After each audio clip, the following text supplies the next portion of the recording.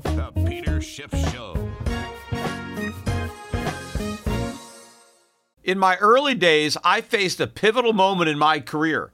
Instead of following the herd into traditional finance, I charted my own course. Despite skepticism, I founded my investment firm driven by a belief in economic truth and fiscal responsibility. Through perseverance, I established myself as a leading voice in finance, proving that sometimes blazing your own path is the best way to succeed. To get what you want, sometimes you have to challenge the status quo and blaze your own trail. That's what Harry's did. Seeing people tricked by expensive razors, Harry's took a stand. Instead of pricey options, they offer high-quality razors at a fraction of the cost. That's why when it comes to grooming my face, I use Harry's. Harry's understands the value of quality without breaking the bank.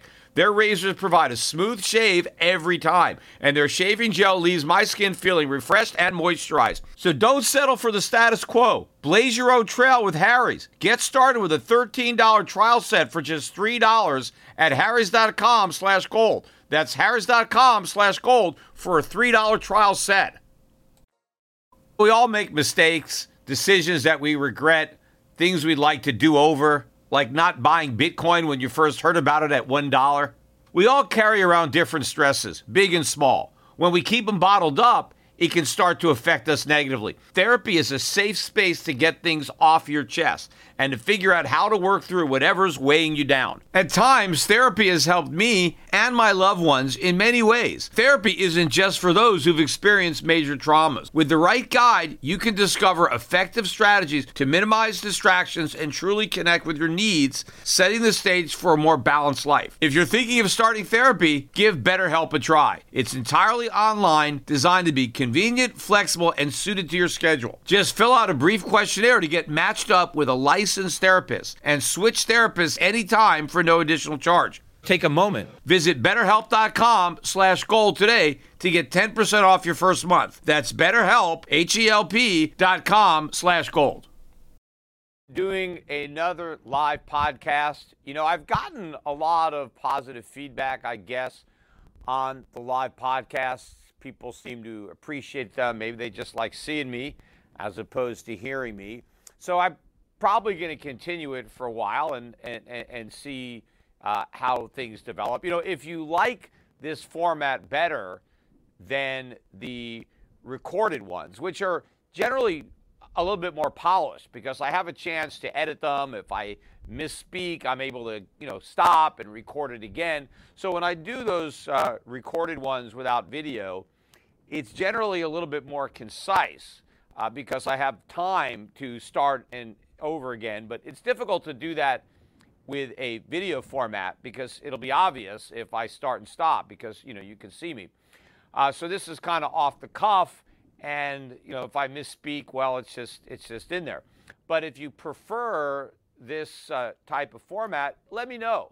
If you're watching on YouTube, thumbs up, a like, whatever it is that you do, so I can see if I'm getting more of those with this format than I was with the previous format. And so if I know that it's appreciated and more people are listening and more people are sharing the podcasts, then I'll keep doing them.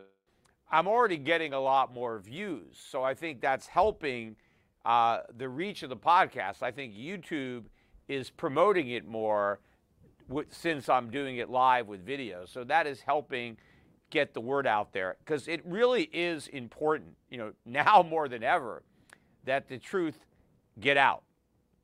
I was watching earlier today the Senate hearings, and I didn't have a chance to watch the whole thing. I mean, I'm going to have to go back and do that. It's up on YouTube. But I caught little pieces of it. And this is a hearing where they're talking about Silicon Valley Bank or Signature Bank and, why it failed. And they've got this guy up there that's at the Federal Reserve.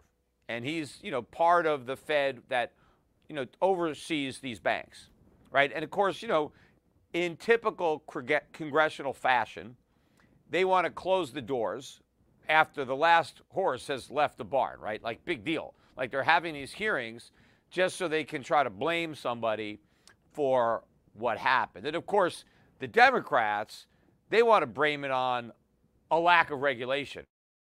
orange. You keep saying deregulation, deregulation, deregulation. Like the D in the regulation is the problem. The D is not the part that's the problem. It's the regulation that is the problem. And deregulation, to the extent that we actually had any, didn't cause the problem. If we had any deregulation, the problem is we didn't deregulate enough. We allowed too much of the regulation to remain.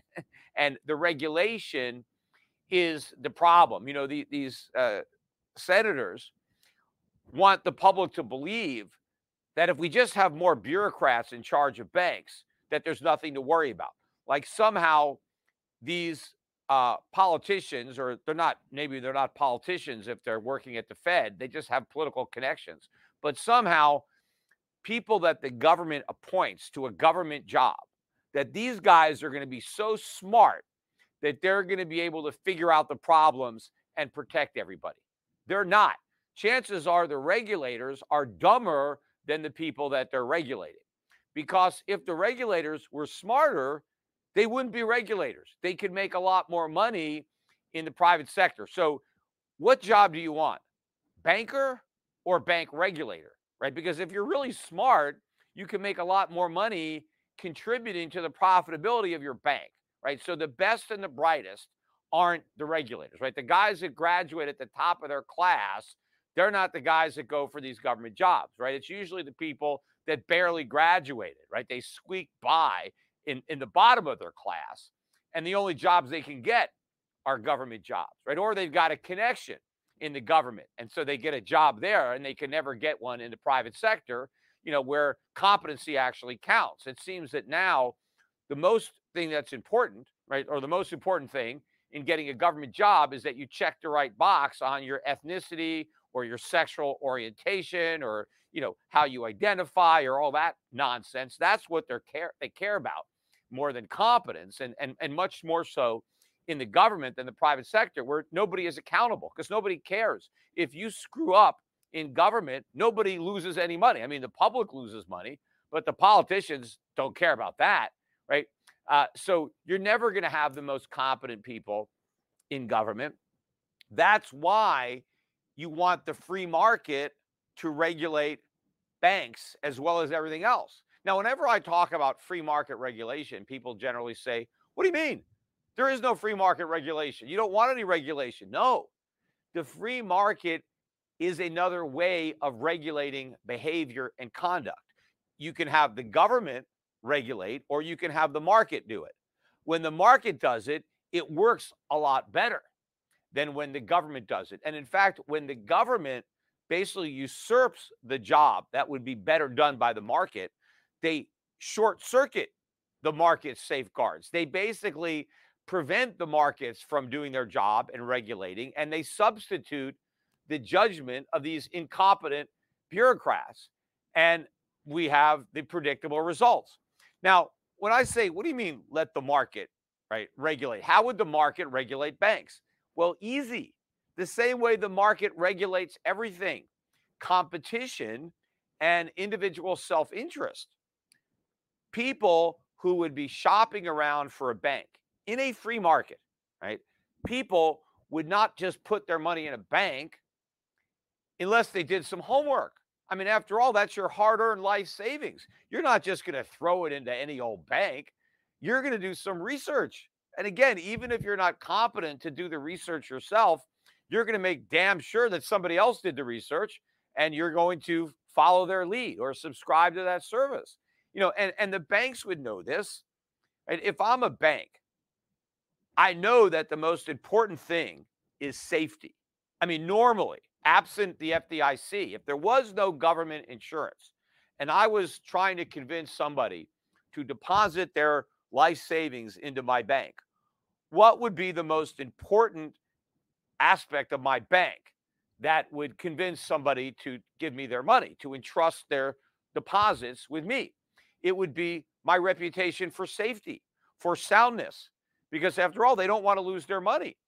And so they would shop around. And I would know this as a banker, and I would be rewarded for sound, prudent stewardship of deposits. Because if I had a reputation for being very safe, with everybody's money, well, then more people are going to send me their money. I'm going to succeed as a banker by nurturing my reputation for sound, prudent banking.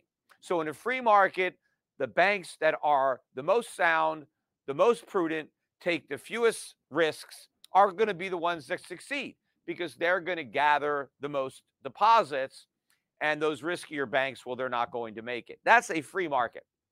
But in the government market, where the government says, hey, we've got all these bank accounts insured, who cares where you put your money? They're all just as safe, right? No bank is safer than any other bank. No matter what they do, no matter what harebrained scheme they concoct, your money is safe. So the government has now prevented that, eliminated competition based on safety and soundness. There's no longer a reward to a banker for playing it safe. He's not going to get any more customers by avoiding risk than he will by assuming risk because the government has taken that out of the equation.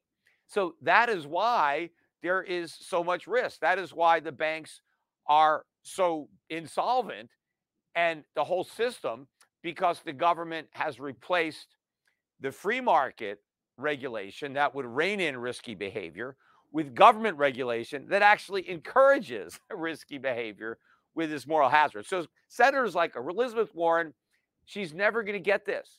She just thinks that governments can always do a better job and that there's a problem. It's because there wasn't enough regulation. And the solution is to put more bureaucrats that she appoints in charge of the banks to protect us. And of course, if it works for banks, well, then it would work for everything. If the free market doesn't function when it comes to banking, then why should it function when it comes to anything else, right? We need the government to do everything, which of course would make Elizabeth Warren perfectly happy because she is in fact a socialist, right? That's what socialists believe. They don't believe in capitalism. They think government bureaucrats can do a better job, right? Because they care more than the market. The market is cruel, right? The market doesn't care about your race or about your gender or about global warming, right? The market is just out there, right? It doesn't discriminate. It's just rewarding success and punishing failure, equal opportunity, right? So the governments don't like that. And when you have a free market, there's no special favors, right? The government can reward its friends with special favors, but that's not a free market. You're rigging the market to reward your friends and punish your enemies. That's what the government wants. They don't want a level playing field because they don't have any power in a level playing field. They get power by tilting that playing field. So again, the whole purpose of these hearings to try to figure out why there's not enough regulation. And if we only had more regulation, well, then Silicon Valley Bank wouldn't have failed or Signature Bank wouldn't have failed. No, they would have failed no matter how much regulation they had. The result would have been the same. The only way these banks might have succeeded would have been if we repealed all the regulations and had a real free market. The free market is the only chance they had. And of course, there's a lot more banks that would be failing if we went to a free market now because they're so screwed up from all these years of being protected by government. No, government is now increasing the backstops. They have already now guaranteed all these accounts at these too big to fail banks and these other systemically important banks. Believe me, if the government made it clear right now that none of these too big to fail banks were in fact too big to fail, and that if you have your money at Bank of America or Wells Fargo or JP Morgan or any of these big banks, if the government said today, if these banks fail and you have more than $250,000 in it, you're out of luck. And by the way, we're going to let them fail because if they're too big to fail, they're too big to exist, right? We're just going to allow them to fail. They all would fail because nobody would leave their money there. Everybody with a big account would rush to remove their funds because they're all as insolvent as Silicon Valley Bank was. It's just that people are leaving their money in an insolvent institution because of the government guarantees. But they never would have been able to get so big and so insolvent but for those guarantees. As a public person, I am hyper aware of safety and security. Delete Me finds and removes any personal information you don't want online, and it makes sure it stays offline. Delete Me is a subscription service that removes your personal information from the largest people search databases on the web, and in the process, helps prevent potential ID theft, doxing, and phishing scams. Sign up and provide Delete Me with exactly what information you want deleted, and their experts will take it from there. Delete Me sends you regular personalized privacy reports showing what information they found, where they found it, and what they removed. Delete Me isn't just a one-time service. Delete Me is always working for you, constantly monitoring and removing the personal information that you don't want on the internet. So take control of your data and keep your private life private by signing up for Delete Me. Now at a special discount for my listeners. Today, get 20% off your Delete Me plan when you go to joindeleteme.com/gold and use the promo code GOLD at checkout. The only way to get 20% off is to go to joindeleteme.com/gold and enter code GOLD at checkout. That's joindeleteme.com/gold, code GOLD. All right, so getting back to the Senate hearing today on why Silicon Valley Bank and Signature Bank failed. And by the way, if you want to buy stock in these bankrupt companies, you're in luck because they're open for trading again. They're now trading on the over-the-counter market. I just noticed that today. I think that they might have just started trading today. Silicon Valley Bank closed at 40 cents on the day. Now, that bank had a 52-week high of just under $600 a share. And so now it's 40 cents. The intraday low was a penny. If that was a real tick, I'm kind of looking at my chart. I don't know, maybe that wasn't a real tick. Obviously, if you were able to buy some at 2 or 3 cents a share, you got a nice trade. If you could cash out at 40 cents, that's a big profit. But this is a huge collapse. The same order of magnitude for Signature Bank, trading for just pennies a share. I think the high on Signature Bank was about 300, 52-week high. But for all intent and purpose, the company is wiped out, and it's just like a little, chip that you can gamble on and day trade it until it ultimately zeroes out. But, I guess, it just makes as much sense as, trading a meme stock. I'm sure somebody on Reddit or on some platform is going to think that, they can buy this stuff. But, again, it's like a game of musical chairs. You might make money trading these stocks. Just when the music stops, you don't want to hold on to it, because then you're holding the bag. Of course, if you make enough money trading and then just lose, it's kind of like being at a casino in Vegas. If you're on a crap table and, it's a hot table, even if you ultimately, lose your bet on, on the pass line or whatever, but if enough numbers are rolled, you could take a lot of money off the table before you lose your bet. So, I mean, you could do that gambling in these stocks. Not that I'm advising you to do it, but if you're going to do it, you can't leave all your money on the table, right? Because let's say you're playing a crap table and you never take any money out. Every time you win a bet, you just press it and you're just building up all these chips. 1-7 and you're done, right? Then you've lost all your winnings and your winnings don't matter. So if you're going to gamble in these kind of stocks, you got to keep taking your winnings off the table. And if you get a long enough run, maybe by the time you crap out and the stock goes to zero, you would have made so much money, taken so much off the table that you actually end up being a winner. But again, it's not really investing. This is gambling or trading, or, some people can do it. But anyway, my point is that they're doing this hearing to try to figure this out. And I'm watching this one U.S. Senator, Kennedy, and I want to reach out to this guy. I'd like to have a conversation with him because he made a very good point. But he's talking to this guy from the Fed about the stress test. And one of the things that they're saying up on Capitol Hill, particularly the Democrats, they're saying that the problem was that Silicon Valley Bank was too small to be stress tested, that the only banks that the Fed tested were, I think, the 29, maybe that's not the number, but I think it was 29, but I could be wrong. But the largest banks were the banks that were required to pass the Fed's stress tests. And Silicon Valley Bank didn't make the cut, right? So a lot of the Democrats were saying, you see, that's the problem. If only there was more regulation, if only the Federal Reserve had stress tested Silicon Valley Bank, right, they would have spotted this problem and they would have prevented it, right? And so this Senator Kennedy is pointing out the truth, right? So he says to this guy from the Fed, even if you had stress tested Silicon Valley Bank, it wouldn't have made a difference, would it? It wouldn't have mattered because they would have passed your test. And the answer is yes. Why? Because the tests were bogus. They were BS. Because the stress tests only stress for an environment where interest rates went down. They never bothered to stress rising interest rates, despite the fact that the Fed was increasing rates. You would think, hey, we're about to embark on this tightening cycle. Why don't we see how banks would react to tightening? No. They didn't bother.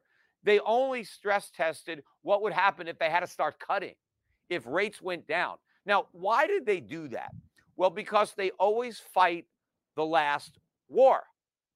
What was the last war? Well, it was the 2008 financial crisis. What happened during that crisis? Well, interest rates went down to zero. And so they assumed if there was another crisis, the economy was weak, real estate loans went bad. They thought that all of that would happen in the context of rates going down.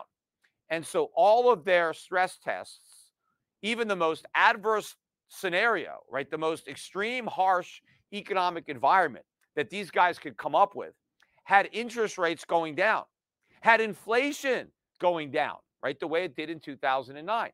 Now, at the time, on this podcast, I talked about how bogus the stress tests were. I mean, one of the analogies I used was like having a big suspension bridge and then, unleashing a bunch of gerbils, and these gerbils run over the bridge and it doesn't collapse. And you're like, aha, we passed the stress test. There's not enough stress there to be celebrating. When these tests were announced, it was like 3 years ago, right? When the Fed came out and they did all these stress tests and they made a big deal in the media because they were promoting, hey, look, the banking system is sound. All of these banks passed our stress test. Hallelujah. We got nothing to worry about. Good thing we got the Fed on the job putting these banks through these rigorous stress tests. And now we can all sleep soundly knowing that all these banks have passed the Fed's stress test. Now, most people probably just, okay, great. The Fed stress tested them and they passed. Nobody bothered to actually look at the assumptions that were in the stress test. I did. I looked at them and I saw that they were testing for the wrong thing.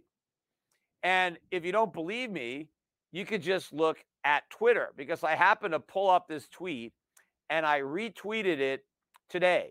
And the original tweet was from June 21st of 2019. This is when they had announced the results of these stress tests. And everybody was lauding the results and how great it was that we had such a sound banking system that all the banks passed. Right? And I said, I'm going to read my own tweet. Right? This is what I said. The Fed's stress tests are worthless. The most adverse scenario assumes both inflation and long-term interest rates fall. During the next recession, both inflation and long-term interest rates will rise. No major bank could survive stagflation. That's why the Fed doesn't test for it. That's it. I nailed this 3 years ago. And when you watch this interview, and I think I'm going to condense it, I'm going to put out a short little video and show Senator Kennedy talking to this Fed guy. And he points out, hey, you moron, why didn't you test for rising interest rates? And he's like, well, because in the scenarios that we run, we just assume that rates go down. It's like, in their wildest imagination, the people at the Federal Reserve couldn't even conceive of what's happening right now. Stagflation was not even within the realm of possibility. They could not imagine an environment where there was a problem in the economy and interest rates didn't go down, right? They could not even envision what's happening today, right? And these are these geniuses at the Federal Reserve. So why do we need more regulation? because the regulation we had in place would not have worked. The idiots at the Fed, and these guys are supposed to be the smart ones, but they were too dumb to see what I tweeted about 3 years ago. And again, I didn't tweet about it because I was so smart. It's just they were that dumb to have missed something so obvious. All the congressman had to do was just follow me on Twitter, right? And they would have known that those stress tests were bogus because I pointed out the elephant in the room, that they hadn't stressed for rising interest rates, rising inflation. I mean, certainly that was a possibility. I mean, I knew it was a certainty, but they should have at least acknowledged that it was possible. Of course, it happened, and it's going to happen even worse because the recession is going to get worse. Inflation is going to get higher. Long-term interest rates are going to spike. By the way, look at the yield curve. It is now uninverting. The yield on the 30-year is starting to move up. Things are starting to unravel. Slowly at first, it is going to pick up momentum. You can see it in the markets. I can see it in the gold market. Gold is that proverbial coiled spring right now. It was up about 15, 16 bucks today, maybe 1970. It's got higher lows. It goes above 2,000. It sells off, but it doesn't go back down as low. If you're trying to get the previous low, the market's not giving you that opportunity. The lows are getting higher. People are moving into gold. It is getting ready to explode to the upside. And you still have an opportunity to buy these gold stocks. You just can't be greedy and try to get a big dip because you're not getting a big dip. I mean, you're getting dips, but they're not big enough. They don't go down to the previous lows. You have to be willing to pay up to get these stocks. They're still giving you an opportunity to buy them, though. Take advantage of it, right? And I think the best way to do it is through me, my gold fund, Adrian Day, Euro Pacific Gold Fund. Buy the fund, or if you're a larger investor, set up a managed account in the gold strategy for us to manage for you at Euro Pacific Asset Management, but do it quickly because I think there's going to be an explosive up move in the gold stocks, in gold, a big drop in the dollar. Again, dollar index to me looks like it's getting ready to fall off a cliff. It's just this consolidation period. We're in a little bit of a no man's land. It's like the deer in the headlight. People haven't really come to terms with the gravity of what's about to happen. I know what's about to happen because I have been forecasting it for years. And by the way, I've had some people comment, and I read the comments, not all of them, but I look at the comments on the YouTube videos, and there's some people that seem to get annoyed by the fact that I say I told you so. I talk about stuff that I got right as if I'm just bragging about the stuff that I got right. There is a reason that I need to remind people of key things that I got right, like recognizing that these stress tests were bogus, recognizing that they should have tested for higher interest rates and inflation, which is exactly what this senator said the Fed should have done, except he didn't say it 3 years ago like I did. He waited for the higher interest rates to cause the problem that I predicted it would cause 3 years ago. But the reason I'm doing this is not because I just want to, blow my own horn. I think it's important for people to know this stuff that I got right. Because not everybody has been listening to my podcast for the last 10 years, right? It's like there are people that just started listening last week.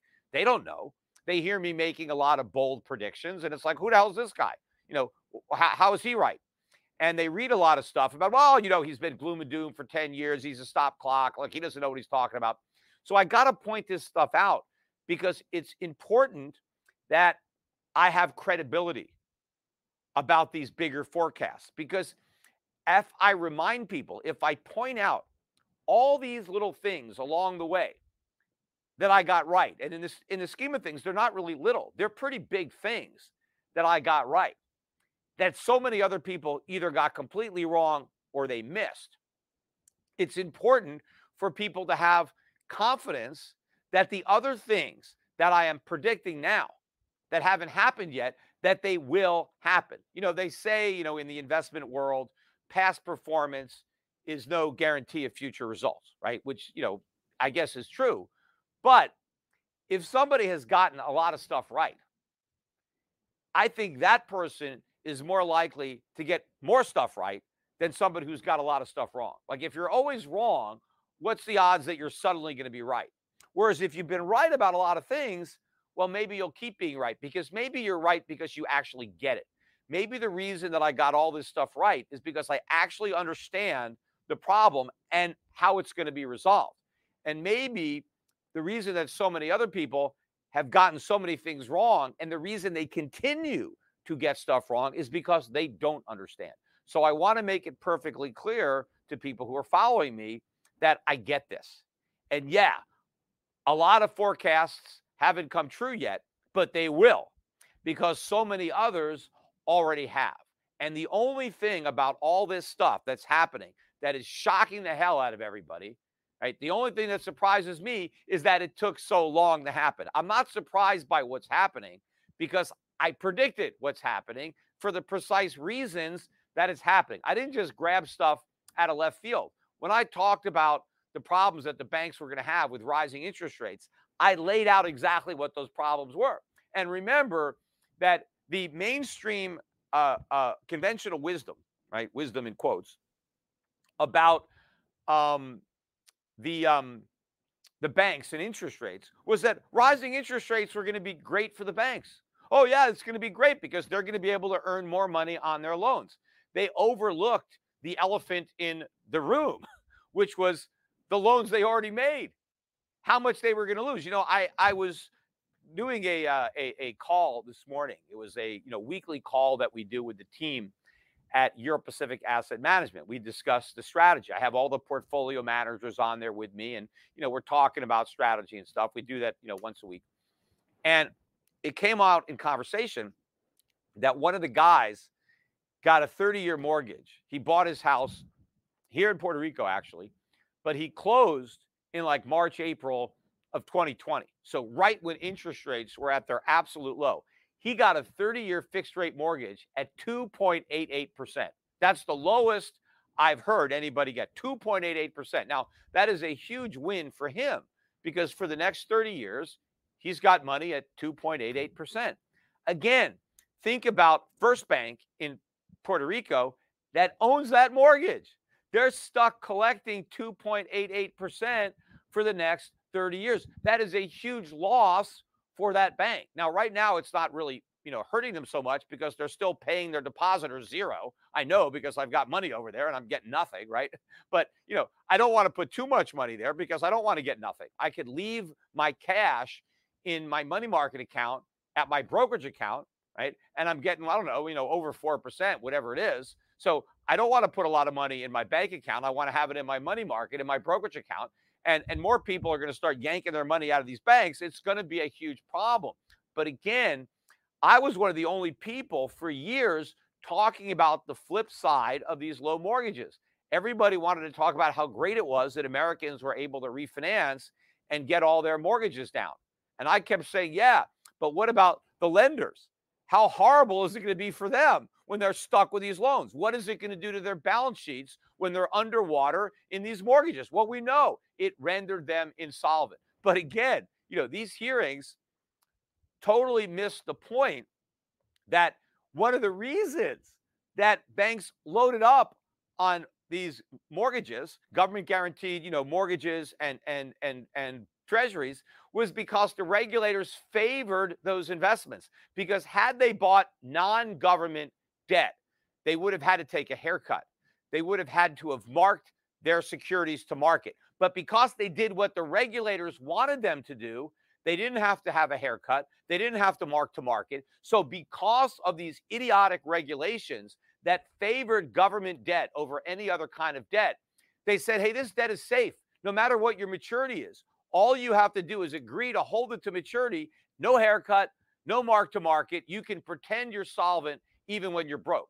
And that's what happened. And now to say, oh, the solution is more regulations, the regulations caused the problem. Let's talk finance. Wouldn't it be convenient to have all your investment and retirement accounts in one spot? Yahoo Finance does just that. It consolidates your portfolio views and offers expert analysis, making it easier to manage your investments. Let's not beat around the bush. You want to grow your portfolio, fight inflation, pay off debts, and achieve financial freedom. Yahoo Finance provides the news, data, and tools to make that happen.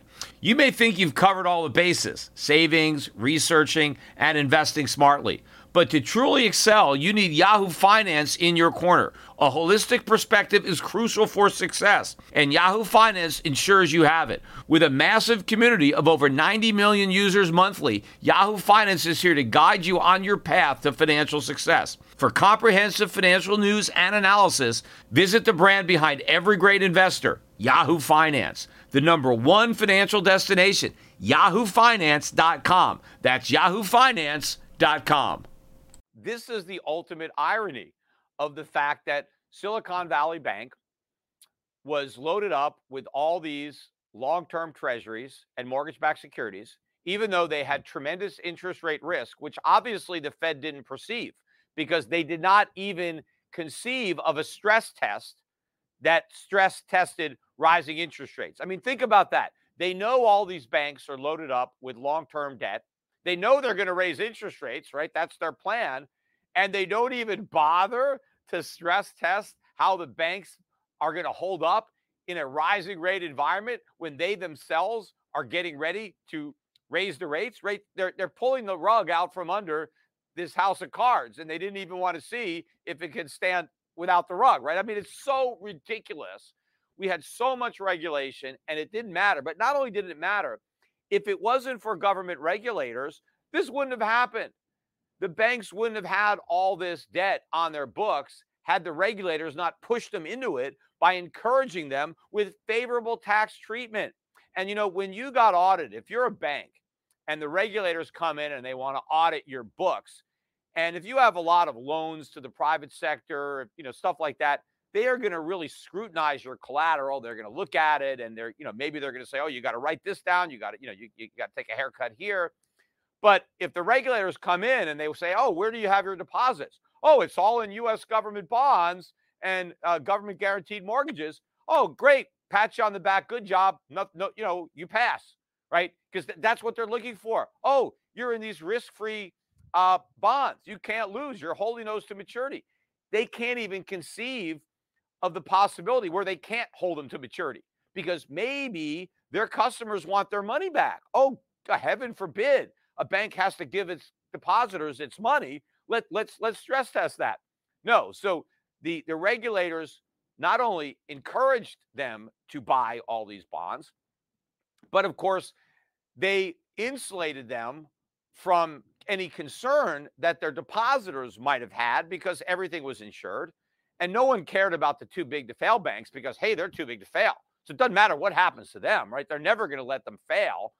So they can do whatever they want because if they get in trouble, they're going to print money.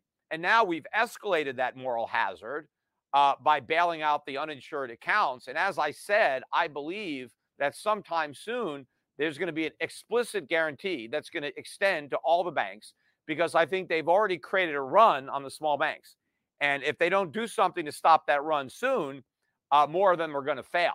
And so that's what they're probably going to do. Now, it's the wrong thing, but that's what they're going to do. Again, when the government makes a mistake, they never correct their mistake. They just make another mistake to try to counteract the effects of that mistake, right? Because they can never admit to doing something wrong. That's just not within their DNA, even though everything they do is wrong. And that's why more regulation is not going to help. Now, the last thing I wanted to talk about, I mentioned this before, but I wanted to clarify it again because it's a confusing topic. But so the Fed was fighting inflation by raising interest rates. Now, raising interest rates only help reduce inflation to the extent that they change the spending and saving patterns. They need to be high enough to discourage consumption and borrowing to consume, and they need to encourage people to save. Now, that will only happen if the interest rates are significantly above the inflation rate. Otherwise, you're not going to get that effect or that result. The only thing that the rate hikes have accomplished, because they're not high enough to fight inflation, is that they are high enough to raise inflation. That part of the problem now is rising interest rates, right? It's not part of the solution because they're not willing to raise them high enough. It's part of the problem. And what do I mean by that? Interest rates are prices, just like anything else. And if you're a business, you have prices that you pay. Let's call them costs. You got labor costs. You got raw material costs. You got rent, right? There's all these costs that you have to operate a business. Well, if you have debt, which most businesses have, thanks to the Fed, we have a lot of debt because rates were so low, but you're a business and you have debt, and now the interest rates go up because business debt isn't a 30-year fixed rate mortgage, right? That stuff matures every few years. And so now I'm a businessman and my debt service costs have gone way up. Well, that's the same as my labor costs going up or my raw material costs going up. How do I respond? How do I recoup those rising interest expenses? I raise my prices. So when the Fed raises interest rates, it puts pressure on businesses to raise their prices, the opposite of what it's trying to accomplish. Also with housing, rising interest rates make home ownership more expensive. They push up the cost of taking on a mortgage. That makes it easier for landlords to raise rents because it's harder for potential tenants to go out and buy something because it's too expensive with higher rates. So they have no choice but to rent, even if the rent goes up. Now, in an environment where interest rates are really low, well, there's a limit now to how high I can raise my rents because my tenants might be able to go out and buy and qualify for a low interest rate loan. But when they don't have that competition, I don't have to worry about my tenant getting a low interest rate loan because they're not available. Well, I have more room to jack up my rents. So that's a big part of consumer prices, and that's going up more. Also, rents, interest rates are part of all sorts of costs because a lot of people were buying stuff over time, nothing down. I mean, think about all these cell phones. Every couple of years, people are going out there buying a new iPhone. They cost $1,200, $1,400.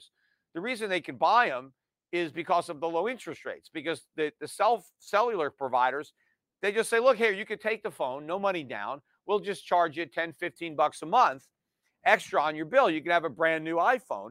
And so people do it. But where the cell phone companies, how are they getting the money to pay Apple? They're borrowing it really cheap.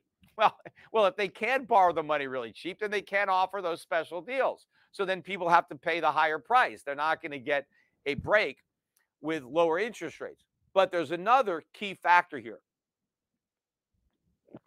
And this is why raising interest rates is going to complicate the Fed's inflation fight, which is why I knew that it would have to concede, which is, in fact, what has already happened, right? Quantitative tightening is over. Quantitative easing has started, and it's not going to stop, right? We see how long that happened, right? Because the Fed initially did quantitative easing, and they got the balance sheet up to $4.5 trillion.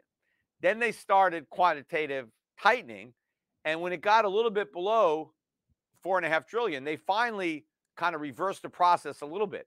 And the next thing you knew, we were at $9 trillion, right? Once they go from quantitative tightening to quantitative easing, they don't go right back to quantitative tightening. They're at easing for a long time. I mean, think of how long QE lasted the last time, right? It went on forever before they tried to withdraw that liquidity.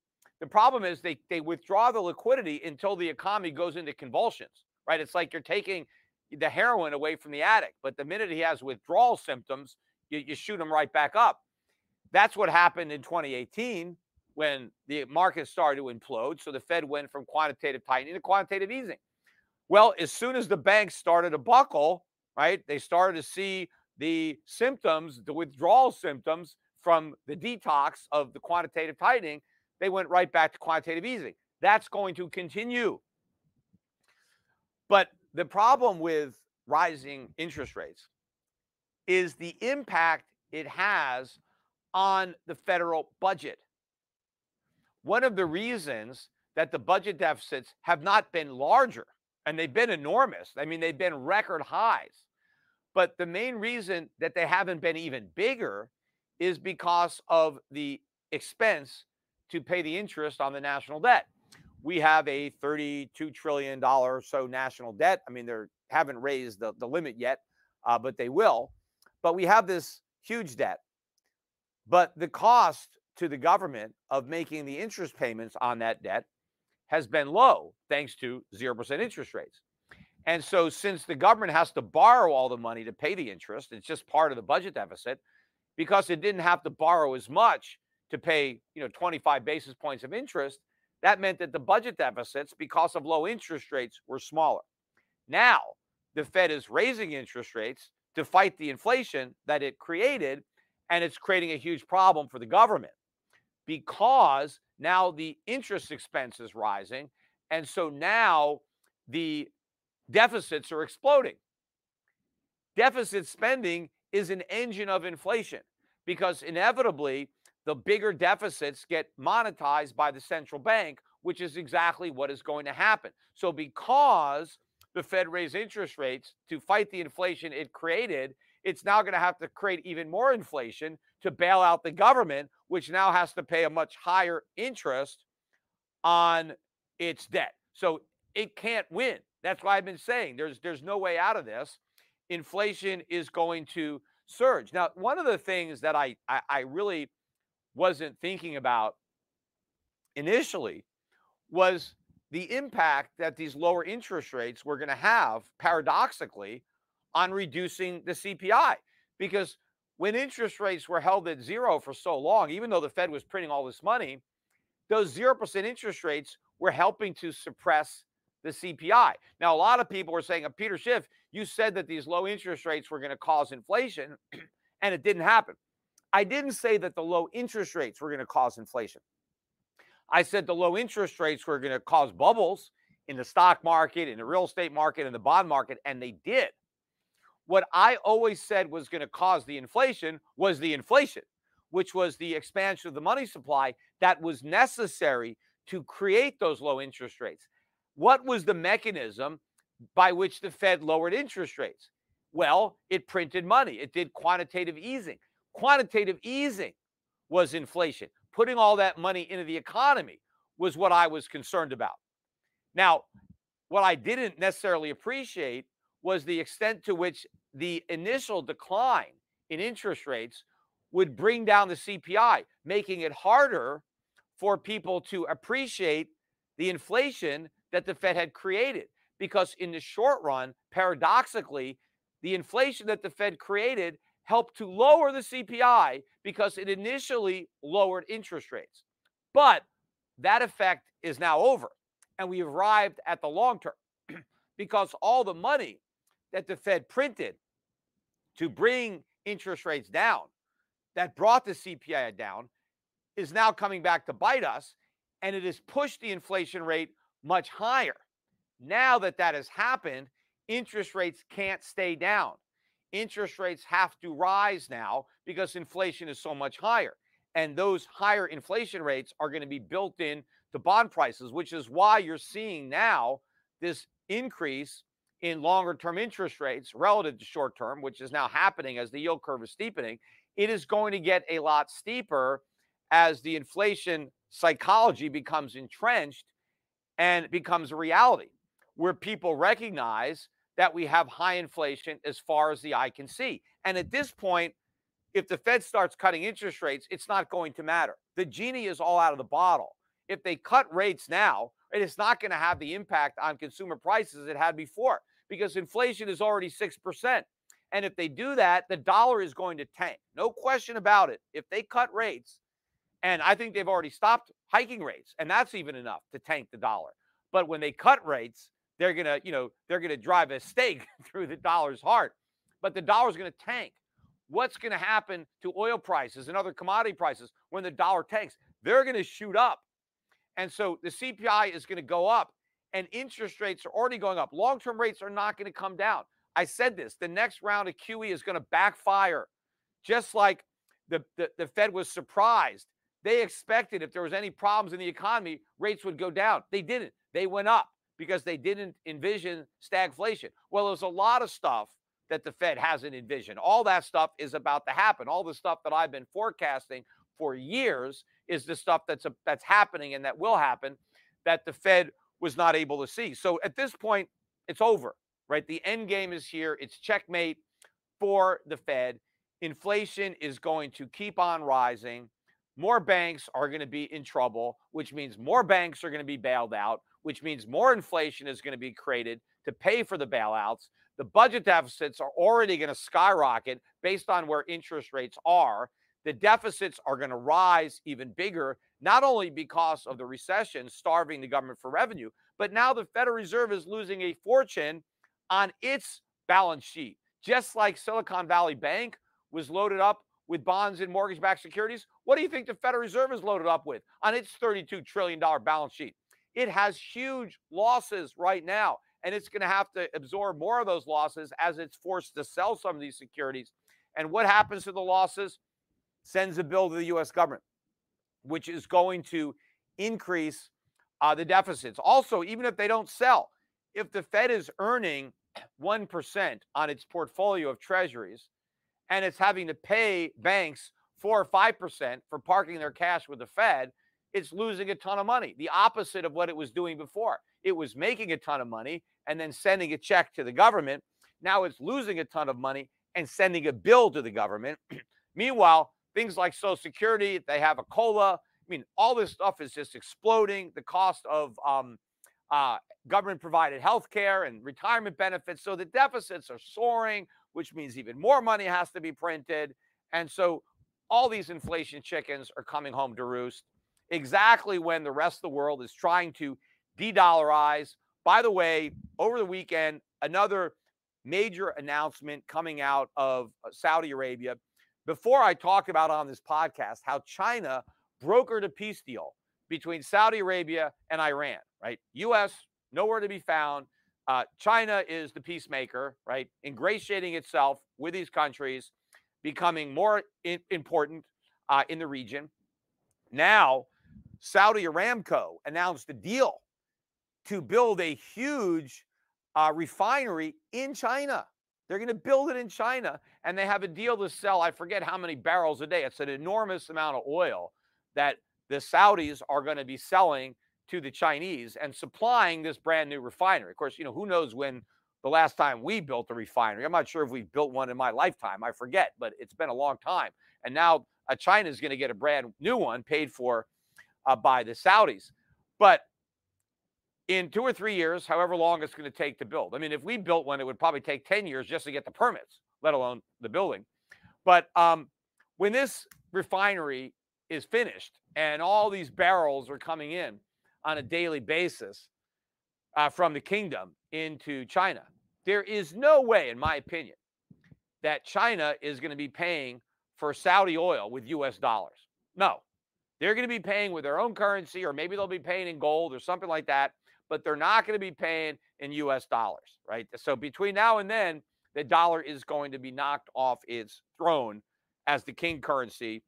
That's there. That's going to happen. All this is going to start unraveling as inflation runs out of control, because the Fed is exactly at the point that I have said it would be in for over a dozen years. I knew we would get here. I knew there was no chance we would arrive at any other destination other than where we are. The only thing I didn't know is the exact course that we were going to take. And we took a real jaggedy course, and so it took a lot longer to get here. We're exactly where I thought we would be. We're just here years later. But here's the problem. Again, because we took that elongated path, along the way, the problems got much worse. So heeding my advice is even more important now. What is about to happen is going to be much worse than what would have happened had it happened 10 years ago. And therefore, it's that much more important that my listeners be prepared.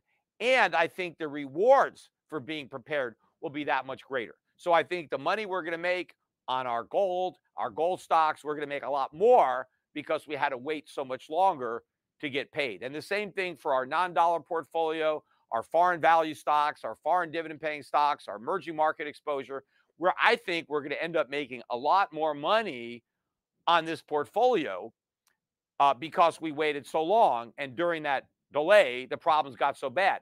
The flip side of that is that the people who don't follow my advice are going to lose that much more. And again, the losses that I'm most concerned about are not nominal losses. Right? It's not losing money that I'm concerned about because the Fed could print enough money, right? The Fed could make everybody whole. The Fed could print trillions of dollars and pass it out, right? I mean, so they can make sure that nobody loses dollars. But the one thing they can't print is purchasing power. They can't give value to that money. That's all a confidence game. And the confidence is going to run out for the US dollar based on how much inflation is going to be unleashed and the self-perpetuating spiral that happens because more inflation causes the Fed to have to adopt even more inflationary policies to counteract the damage done by the inflation. And so now there's even more inflation, which does even more damage, which results in the Fed creating even more of it. And then it runs away, runs out of control, hyperinflation. So before that happens, get prepared, contact the representatives at Schiff Gold and at Your Pacific Asset Management. And, don't wait. I mean, I look at, again, I'm looking at these markets, and to me, we're just in the eye of a storm, right? We are just getting ready for some explosive moves. And so before the explosion, make sure you've taken shelter in your position. So bye for now, and I'll be back again with another live episode of the Peter Schiff Show.